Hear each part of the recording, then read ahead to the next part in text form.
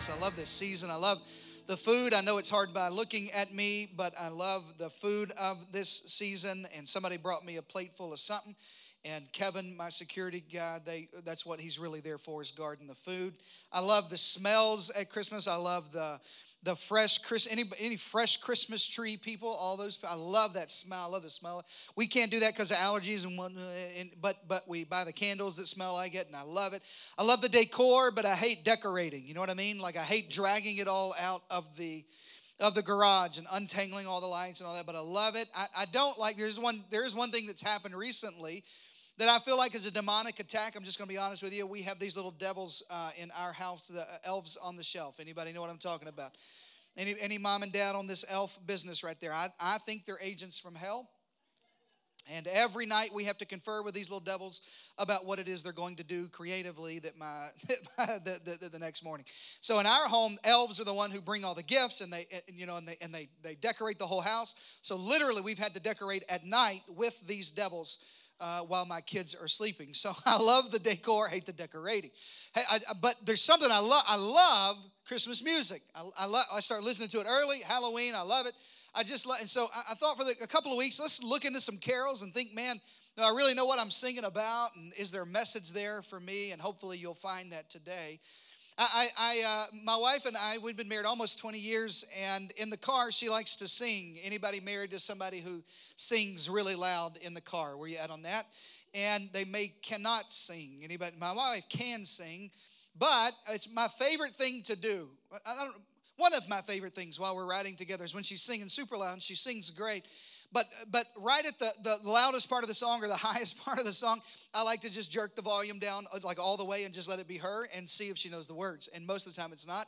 And it's super fun for me until later on that evening, and then it's not as fun as it was when I did it. But I sing the wrong words. She does it to me now because I sing the wrong words all the time. I don't know the words to most of the stuff. I just sort of make it up as we go along. And for years, I sang the wrong words to Christmas carols.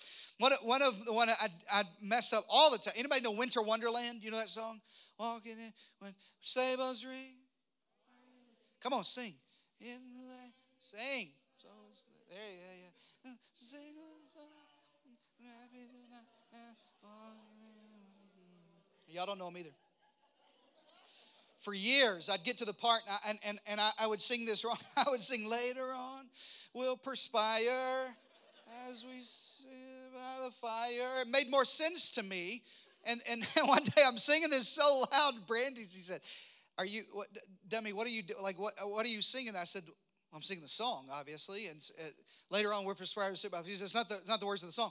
The words of the song are, later on, we'll conspire. I was like, that makes no sense whatsoever. It makes more sense to perspire. They're sitting around the fire, like everybody's sweating. That it makes a whole lot more sense to sing it the way I sing it. Or maybe we all die at the end. I don't know, but we perspire. It makes more sense to me than conspire. And I sang it wrong for so long. It always kills me when we do that. We don't really know what we're singing. We're just singing out loud. Or I love going to stores this season that the clerks in the retail stores can't say Merry Christmas. You know what I'm talking about? It's one of my favorite things to do is when I'm checking out and they say Happy Holidays, and I go Merry Christmas and see what they say back. But what's funny is they're playing Christian Christmas music over the speakers, but they can't say Merry Christmas.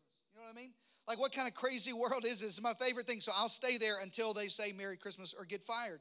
I love this season. I love everything about it, and I love Christmas carols. And so last week we looked at one of them about what the angels said to the shepherds and why he would choose shepherds and hark the herald angels sing. This week I want to dive into a carol that I love and maybe give you a different perspective. It's "O Come All Ye Faithful." You like that carol? Anybody else like that carol? I love that. It really is a beautiful song. It was written in Latin originally.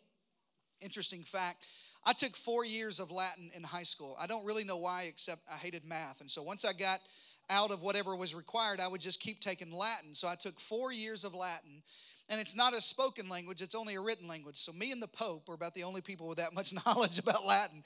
But for whatever reason, this was the song we would sing in Latin. And it was written as Adeste Fidelis. That was the Latin version. And it was that way for almost 100 years. And John Wade sort of wrote it in Latin that way. And then about 1840, 1841, something along there, a Catholic priest named Frederick Oakley rewrote it into English, and it became what you and I sing today, "O come all ye faithful." And it goes like this: "O come all ye faithful, joyful and triumphant. O come ye to Bethlehem." That's my favorite part, yeah. Bethlehem. And if you're a bit like me, when I sing that song, I think to myself, man, that first line is pretty daunting. I got to be honest with you. That the people that can come to Bethlehem to see Jesus, listen to what we're singing now. It's if you're faithful and you're joyful and you're triumphant, then you get to go to Bethlehem and see Jesus. Everybody else goes to hell. You know what I mean? Like, that's the implication. Like, these are the people that can come to Jesus. Faithful, joyful, and triumphant. And I got to be real honest. I'm confessing to you right here at the very front. If you got to be faithful, joyful, and triumphant all the time, I can't go. I just can't make it. And I meet people all the time who really do want to follow Jesus with all of their heart. They want to go all in with God, but they struggle with, I'm not good enough to get to God.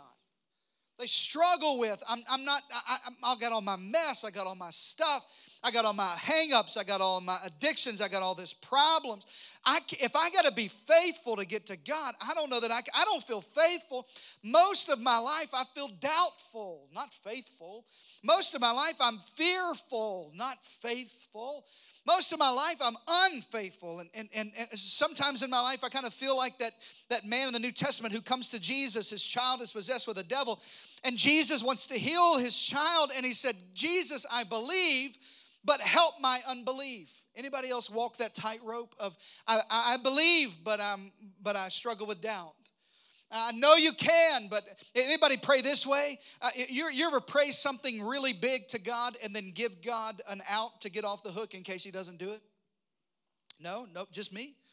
All the time I'll pray this: "God, I know you can do a miracle. God, you can do anything. God, you're all powerful. We need a miracle. So God, if it's your will. If it's not, God, I don't want it." That's Christian language for, I'm not sure if you can. I don't know. I don't know. And so I struggle.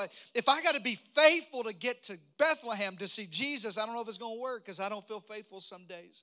Joyful, I don't know if I got to be joyful to get to him. I don't know if I can do that. So many people I meet think I can't get to him because I don't have what it is he's looking for. He's looking for faithfulness and joyfulness. Man, the holidays, most of the time, it's not joyful. It's downright stressful. Come on, everybody. Like, if you're on I-10, you're not celebrating Christmas. Come on, you're just praying for the rapture. You know what I'm saying? I honestly believe the Holy Spirit is in this place, and right up there at the exit, the Holy Spirit just goes, whoof, and he's gone. And he doesn't reside on I-10 between here and the Dominion. He isn't there. The Holy Spirit said, "I can't work with that. Y'all going to have to fix that all on your own right there. I can't do anything with that. It's awful." And you go there for travel, you go there for shopping, and you think, man, I don't know what to do. And all these crowds, all these people. And I have the unique spiritual gift at Christmas shopping of picking the longest possible line in any line in the place. Anybody know what I'm talking about? It's a very special anointing that I have. My wife, on the other hand, has an anointing to skip lines till she finds the short one. So she sends my kids. This is true. I have a 4-year-old and a 7-year-old. And she'll send my 4-year-old, like, "You go stand in that one. You go stand in that one. I'm going to be right here." And she's hedging the whole way. Like, which one's moving? And she'll move over here if this one looks like it. And then she'll move back over here. And she threatens my kids, "Y'all don't leave." And I, on the other hand, just pick a line and stick with it. But it's always the longest possible line ever. I'm always behind the woman who thinks she's on an episode of extreme couponing. I'm always behind the person who everything in their basket needs a price check. Not one thing has a barcode on it, not one. And I'm just standing, I just got one thing in my hand. And you want me to be joyful in all of this? I'm depressed. I'm not joyful. And the holidays bring all kinds of family stress. Nothing shows the dysfunctionality of your family like Christmas. Come on, everybody. Not like drunk Uncle Carl at the party. You know what I'm saying? No, if your name's Carl, I'm not talking about you, but the other, anyway, like nothing just shows you like, I wish I was adopted like Christmas and the holidays, and I'm not joyful. I'm hurt. Maybe there's stuff in my life that isn't like it should be. Maybe there's loved ones that aren't here this year that were here last year. And if I got to be joyful to get to him, I don't know if I can do that. and triumphant. You got to be faithful and joyful and triumphant. I don't even know what triumphant means. Most people I meet today don't feel triumphant. They feel defeated in every area of their life, their finances, their marriage. Very few people feel triumphant in their career or in their job. They just feel defeated all the time. People don't even know what the word triumphant means. They think it's some kind of political thing. Triumphant, you'll get it. Anyway. So I listened to this song and I thought to myself, joyful and faithful and triumphant. I don't know if I can do that. I don't know if I can get to Jesus. And I meet people all the time who Jesus is calling them closer and they want to follow fully, but they don't feel good enough to get to him. Because if I got to get all this right in my life first before I get to him, I'm never going to be able to measure up. I'm defeated. I feel down. I feel out. I don't know if I can do it. So what are my options? I'm not faithful. I'm not joyful. I'm not triumphant right now. And if that's my only options to get to Jesus, I don't know if I can do it. But I don't think those are your only options. As a matter of fact, I don't think you have to be any of those to get to Jesus. I think Jesus would say just the opposite of what he's looking for people to come to him. If you're taking notes, and I hope you are, write this down. Here's who Jesus called. Jesus calls weary and burdened people. Now, does that sound like anybody else that you know? Now, okay, weary and burdened, count me in that category. You know what I mean? I know what that's like. If this is who Jesus calls, I think I understand that. Matthew 11 says, "Come to me, all you who are," just as Jesus talking, there it is, "weary and burdened, and I'll give you rest." This doesn't mean sleeping in on Saturday. It means rest from the stress that you feel, from the worry, the anxiety, the stuff you're carrying. I'll carry that for you.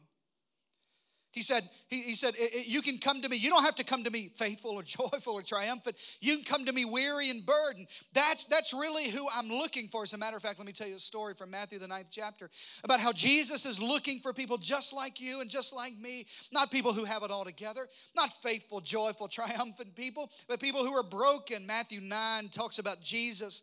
He's walking around the city and he is performing miracle after miracle after miracle. Honestly, it's unbelievable how many miracles are there. He's working miracles in all of these different ways and healing the sick and raising the dead. And right in the middle of this chapter, Jesus meets Matthew. Now it's interesting because Matthew is writing the encounter that he has with Jesus sort of, in third person. So it's interesting to get his take and his perspective of it. Here's what it says in Matthew 9. And 9, as Jesus went on from there, he saw a man named Matthew. Now Matthew's writing this about himself, sitting at the tax collector's booth. And Jesus says 2 words, "Follow me." And he told them. And Matthew immediately, he didn't question, he didn't go church shopping. Nothing wrong with church shopping. He didn't go looking, he didn't say, "I don't know." He didn't say, "Let me think about it." All the Christian people always say, "Let me pray about it. Pastor, I really want to get involved somewhere. I just need to pray." And some of you have been praying like 2.5 years about getting involved. Matthew didn't do any of that. He just got up and followed him. Now let me stop right here and tell you. Your Christianity will be so much more fulfilling if you'll just do what it is you know God's called you to do.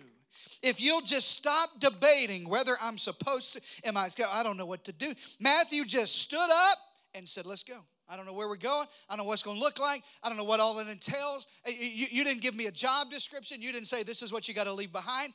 It's just follow me." And Matthew gets up and follows him. It's not as hard as we make it out to be, everybody. Matter of fact, let me tell you this.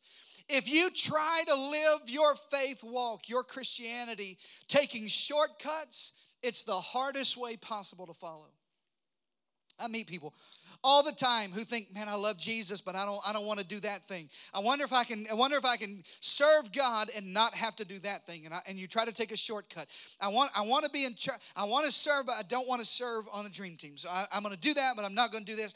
I want God to bless me, but I don't want to tithe. I don't want to go, so I can't go this way, and so I'm taking a shortcut around. I know what I'm supposed to do, but I'm going to try to get this shortcut. And you live your Christianity taking shortcuts, and you're always frustrated at the results that you get. What if, like Matthew, you just decide, "I'm going to get up from where I am. I'm going to do exactly what he's called me to do." Say amen to that, everybody. Matthew just says, "I think I'll just get up and follow." It's not as hard as, if you'll follow fully, it's amazing how much easier it gets. What I love about Jesus is he calls Matthew, this tax collector, this person with all these problems, and the very next verse, like there's no time in between. There's no, let's pray about it, get to know one another. Let me sort of, give you my thing. You give me your thing. We'll kind of date and see what's going to go on there. He just gets up and follows him in verse 10. While Jesus went on, from there he was having dinner at Matthew's house. He just goes straight from follow me to let's go back to your place. You know what I mean? Like, let's go cook something at your house. And he's having dinner at Matthew's house the same night.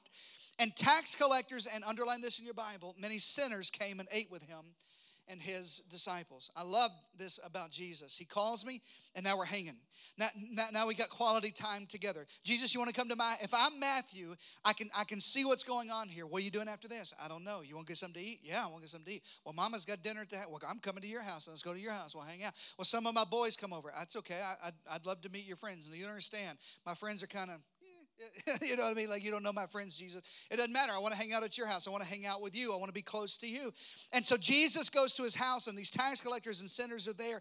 It's important to know Matthew didn't try to hide anything from Jesus. He didn't say, well, let me go home and clean up first. Anybody know that kind of deal? Let me help you. This is not a marriage series, but let me help all you men in the room. You always say something like, let me talk to my wife really quick and make sure. That's code word for let me send her ahead so she can make the bed, clean up all the toys. Come on, everybody. Pick up your drawers and put them back in your closet and do all that stuff so that because you can't just invite somebody over to your house. You know what I mean? That's exactly right. That's a married man back there. You can, but Matthew they just go straight to it, and it doesn't matter who it is, because you can't hide anything from Jesus anyway. It's like Matthew knows, listen, you can't hide nothing from your mama, she knows, but you really can't hide anything from Jesus. So why don't you just get close? Why don't you just go all in? He already knows your stuff. He already knows your struggles. He already knows your habits. He already knows what's wrong. He already knows where you fail. He already knows the problems you bring. And Matthew just says, you can come over to my house. I want to get close because, write this down, proximity is key to intimacy. Proximity is key to intimacy.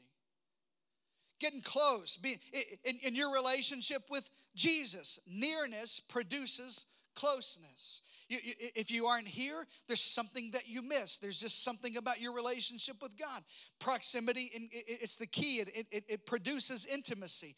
It's a way that you know. Now, I mean, if there wasn't small ears in here, I'd get closer to this. But just all the married folks, listen to me. You can't be intimate without being close. Because proximity is key to intimacy. And in your relationship with God, you can't stand at a distance and expect to feel God near in your hardest times. In your relationships with your kids, this year, they need presence, Presents. They need presence under the tree, but what they really need is your presence around the tree. They need you there without your phone. Preaching to somebody. They need you present with them.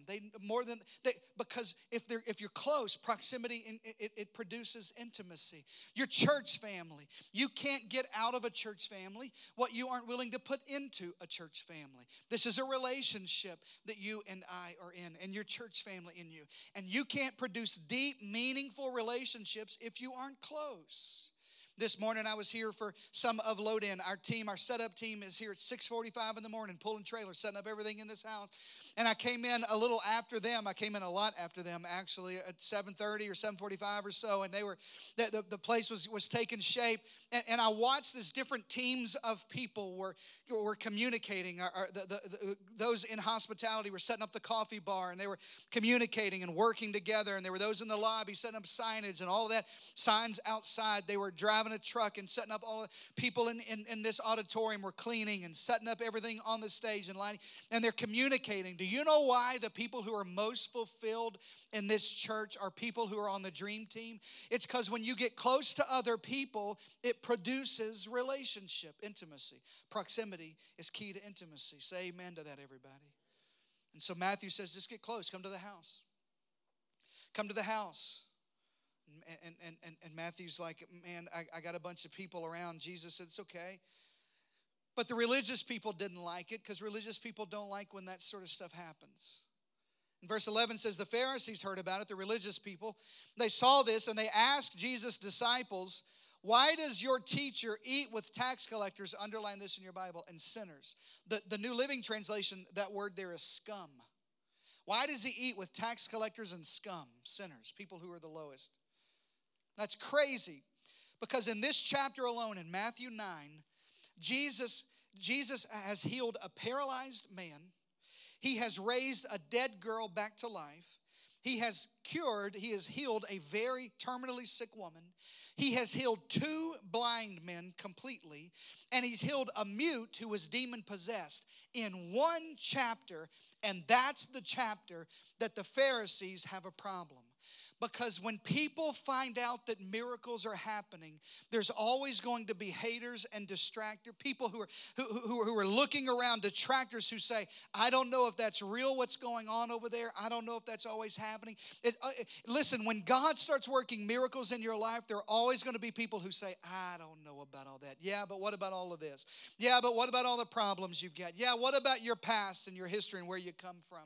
It's always in the middle of miracles that the haters start showing up. The detractors start showing up, the religious people. If he wasn't doing anything, there's no reason to complain. When people talk about our church, it's always funny to me. Man, what are y'all doing over there? I just recently, I had someone from a different state, completely unrelated to, well, they're actually in our state, completely unrelated to you, and have no idea really. And they wrote a nasty thing online. Believe that or not. Most really, really brave people write all of their hate online. And they wrote about our church and how we were growing and what was going on here. And they had no idea what was really happening in this church. But if lives weren't being changed here, and hundreds of people hadn't been saved here, and hundreds of people hadn't found their purpose here, and hundreds of people hadn't been water baptized here, if none of that was happened, nobody talks about anything. You know what I'm saying? The detractors only show up when miracles show up. And the Pharisees show up and said, I can't believe this is happening. On hearing this, verse 12, on hearing this, Jesus said, let me clear something up for you. It's not the healthy who need a doctor. It's sick people. In case you're wondering who I came to help, in case you're wondering who I came for, I didn't come for faithful, joyful, and triumphant. I didn't come for righteous people. I came for sinners. These people, these are my people. These are the people I came for. I didn't come for people who have it all together. And listen to me, when you come to Jesus, you don't have to have it all together because he came for you. He came for you in the middle of all your mess. He came for you because Jesus calls the weary, and he calls the burden, and he calls the sinners. He calls people like you and me. I love this. If I rewrote this song, if I rewrote this carol, it would be, oh, come, all ye sinners, weary and burdened. That's really who can come. People who don't have it all together. People who don't.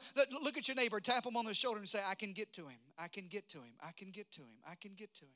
I can get to him. I don't have to have it all together. I can get where he is. I don't have to have my whole life together. He's looking for somebody like me, somebody with problems, somebody with hang-ups, somebody with a past, somebody that's still got doubts, somebody who's, I'm not faithful all the time, that everything isn't right in my life. I can come to him exhausted, weary, burdened. I can come to him with all of my sin. Listen close. You can come to him. You don't have to have it all together. But when you get to Jesus, there's this collision that happens. And everything in your life changes. So I meet people who say, I can't get to him because of my stuff. But when you get to him, everything changes about your stuff. That's why Paul would write in 2 Corinthians, therefore, if anyone is in Christ, the new creation has come. The old is gone, and behold, the new is here. I'm saying goodbye to the old me. I have a brand new identity. He's created me brand new. Listen, you are exactly who God is looking for, just like you are. He calls you just like you are. But Jesus never leaves you where he finds you. That was better than you, amen. He never leaves you where he finds you. He doesn't leave you in the problem that you're in. He doesn't leave you in the mess that you're in. So it's interesting to me. There are always two camps of Christians. People who feel like I'm not good enough to come to Jesus. And then people who've come to Jesus with their mess, but they want to stay in their mess after they've come to Jesus. We go to Arkansas a few times a year to see my parents. They live in northwest Arkansas, almost to the Missouri line, and there's tons of farms in the area of northwest Arkansas where they live, and there's a pig farm on the way just close to my parents' house. My kids love to stop at this pig farm and see these gigantic big pigs, which, by the way, if you're a football fan, woo pig suey. That's where we're at. And so there's these big pigs in this farm, and we every time we pull over to the side of the road, and they come up to the gate right there. But it's the nastiest thing you've ever. And my kids love the fact that these pigs love to be nasty. Anybody ever seen a pig like that? Anybody ever been like that? Like, they love it. They don't just love, they commit to dirtiness. You know what I'm talking about? Like, I mean, they're all in it. I love it. This is not just something I do. Listen, I want to talk to you at the gate, but I really want to get back to my mess. You know what I'm saying? Like, I'm really kind of into this. And they roll around in the mud, and my kids die laughing. They think it's the funniest thing. They love to see it. The craziest thing I see as a pastor is people who love their mess enough to stay in it. It's people who come to Jesus and say, I love this chaos enough, I think I'm going to stay in it. Have you ever met somebody that loves drama so much that if they don't have any drama for a day or two, they'll just stir something up? Anybody know what I'm talking about? Don't look straight at me. Don't look at somebody. Look right at me. I know people that thrive in chaos. When everything's going normal, they get scared. You know, I don't know what's going on. Nothing weird's happened recently. Let's stir something up. Let's pick a fight with somebody. Let's see if we can put something on Facebook. See if somebody can say something. Nothing is weird. People who just love their mess. Now listen, if you're the kind of person that says, I'm not good enough to get to Jesus, I already told you, you're just right to get to Jesus. But once you get to him, everything changes in your life. He's not going to leave you like he found you. If you like your mess, you're not going to like Jesus. Because he wants to clean you up and make you into the thing that you thought you had to be. Write this down. You don't have to be this way to get to him. But when you get to him, Jesus helps me become more faithful. Write that in your notes.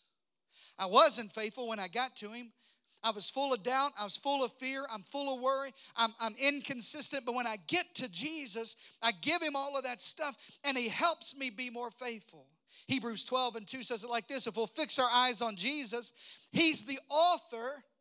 He writes it. He helps me get this way, and he helps me make it better. He's the perfecter of my faith. How? How do when I come to Jesus, he's the author and perfecter of my faith? I'm glad you asked. Romans 10 answers the question just like this.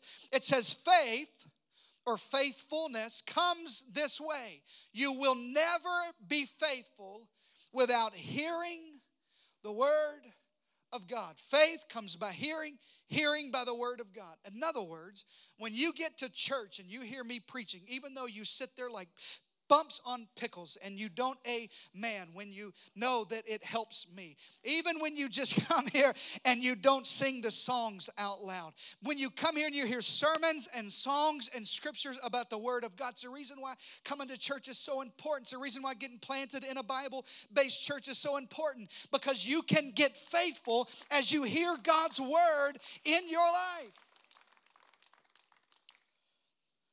I'm going to calm down. I'm going to be better next week. I'm going to wear a suit. I'm going to smile a lot. I got to get you to Jesus so he can make you the thing you thought you had to be. You don't have to be faithful to get to him, but when you get to him, he'll make you more faithful. Our faith is built from hearing God's word. It's why church is important. It's why groups are important. It's why you got to get together. In 2019, listen, here's my question. I really want to know, are you going to live another year unfaithful, worried about how inconsistent you are? Are you just going to be like Matthew and say, I'm going all in. I'm going to follow you. I don't know what it's going to look like, but I'm going to you. I'm going to be here. I'm going to increase my faith. I need that faithfulness in my life. Say amen to that, everybody. He makes you more faithful. Number 2, I got to hurry. Jesus makes me more joyful. He helps me become more joyful. When I come to him, I don't have to come to him full of joy. I know the song says, oh, come, all you faithful and joyful and triumphant. You don't have to come that way, but when you get there, he'll help you become more joyful. Galatians 5:22 says this, but the fruit of the Spirit is love and joy. Everybody shout joy. Come on, shout joy. It's the fruit of the Spirit. In other words, if the Holy Spirit is living in your life, it produces Joy. You don't get to choose what kind of fruit it produces. The Holy Spirit living actively, having access to your life, it just produces joy. I have never seen an apple tree close its eyes and try to make apples. They're an apple tree. They don't have to fight. Oh, God, I'm preaching. They don't have to fight against being an orange tree. There's never been an apple tree in the history of the world who has to say, today I'm not going to be an orange tree. I'm going to get up, I'm going to be an apple tree. Don't be an orange tree. Don't make oranges, don't make oranges, don't make oranges. Make apples, make apples, make apples. You don't have to do that because you reproduce the fruit that you are. And if you are full of the Holy Spirit, you don't have to get up and say, God, don't let me lose my mind today. No, you just are joyful because I got the Holy Spirit living on the inside of me. Are you awake? Say amen. I'm going to stay and preach a third service just so somebody amens me. Maybe the loadout team. The Holy Spirit inside of you produces joy. You don't have to work up joy. You just have to be led by the Spirit because the fruit of the Spirit is joy. The fruit of a Spirit-filled life is joy. Now, here's the problem. Most Christians mix up their happiness with joy because there's something different. There's a very distinct difference between happiness and joy. Happiness, write this down. Happiness depends on my happenings, but joy just depends on Jesus. Happiness depends on the things in my life. If I got enough money, if we got a big enough house, if I bought the boat, if we got the promotion, if we've got enough gifts under the tree, if my husband's not being the idiot I know him to be, if my kids aren't acting up, it depends on my happenings. If my boss is not on my case, everything around me, then I can be happy, Pastor. Happiness depends on your happenings, but joy, I don't have to work that up. My boss can be a jerk. Everything not can be right in my life. I can be sick, down, out, broke, not have enough, and still have joy because joy comes from Jesus. Shout amen to that. Joy. I'm on a mission for people. Matter of fact, we only have 4 values at City Hills Church. We only have four values here. And honestly, we just have 4 vision statements, 4 values. We're just kind of simple that way. The last value of our house, we love people. We love God. We love people. We pursue excellence. And the last thing is we choose joy. We choose joy with everything we got. Because the world's full of enough depression. If there's enough hell outside of these walls, Spirit-empowered believers ought to be full of joy. Shout amen to that, everybody. I'm going to preach next. I'm already working on my calendar for next year, my preaching calendar. I'm going to preach a whole series on the book of Philippians. The book of Philippians is the joy book of the Bible. It has more, the word joy is in the book of Philippians more than the entire Bible combined. The crazy thing is, Paul writes to the church in Philippi the Philippian letter from a prison. Not just any prison, a jail that's underneath, in the ancient, in the Roman world, they would put prisons underneath cemeteries. So there were people buried, decaying bodies on top of, it's the lowest of the low. And Paul writes more about joy. Paul wrote this, Philippians 2. Then make my joy, there it is, complete by being like-minded, having the same love, being one in spirit and in purpose. Do nothing out of selfish ambition or vain conceit, but in humility consider others better than yourselves. Each of you should look not only to your own interest, but also to the interest of others. For it is God who works in you, and his will in you is to act according to his good purpose. And from the bottom of a dungeon and prison, Paul said, everything in your life, do it without complaining or arguing. In other words, you can have joy in the worst of your situations. Choose joy. Just choose joy. Paul says, in the middle of a prison, just in case you want to complain today about your stuff, to do everything without complaining or without arguing. Choose joy. Because happiness is dependent on everything else. But joy comes from Jesus. That's the Christmas message. Luke 2:10. Come play, Henry. Luke 2:10 says, the angel said to them, do not be afraid. I bring you good news that will cause, there it is, great joy. If you go to a church that's not full of great joy, find another one. I'm serious. Because this is good. The good news of the gospel is great joy. You're never going to come to City Hills and me beat you down, tell you how bad you are, how terrible things are, and what a sinner you are. Listen, I'm not scared to preach about sin, but I'm scared. I'm scared to not tell you there's a way out of sin. That there's joy on the way out of that. That you can have your head lifted up. That if you can tap into that power that's available to you through the Holy Spirit. That it's great joy. That's the message of Christmas. You don't have to have it all together. You don't have to be perfect to come to Him. You can be weary and burdened, a sinner. You can get to Jesus just like you are. But when you get there, He's not going to leave you where you are. He'll give you that faithfulness that you want.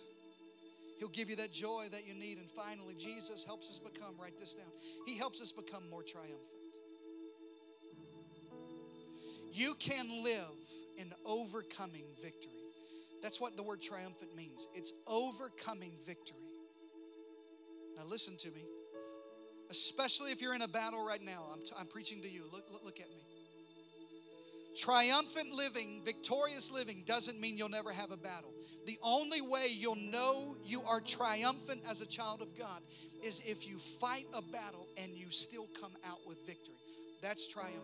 People get confused. They think, well, if I gave my heart to Christ, if I'm following God, doing the best, I'll never have a battle. That's not what He promises you. He promises you that when you have a battle, you will have victory. He'll make you more triumphant. The God that we serve isn't some weak, anemic God going, I don't know, that seems like a lot down there you're dealing with. No.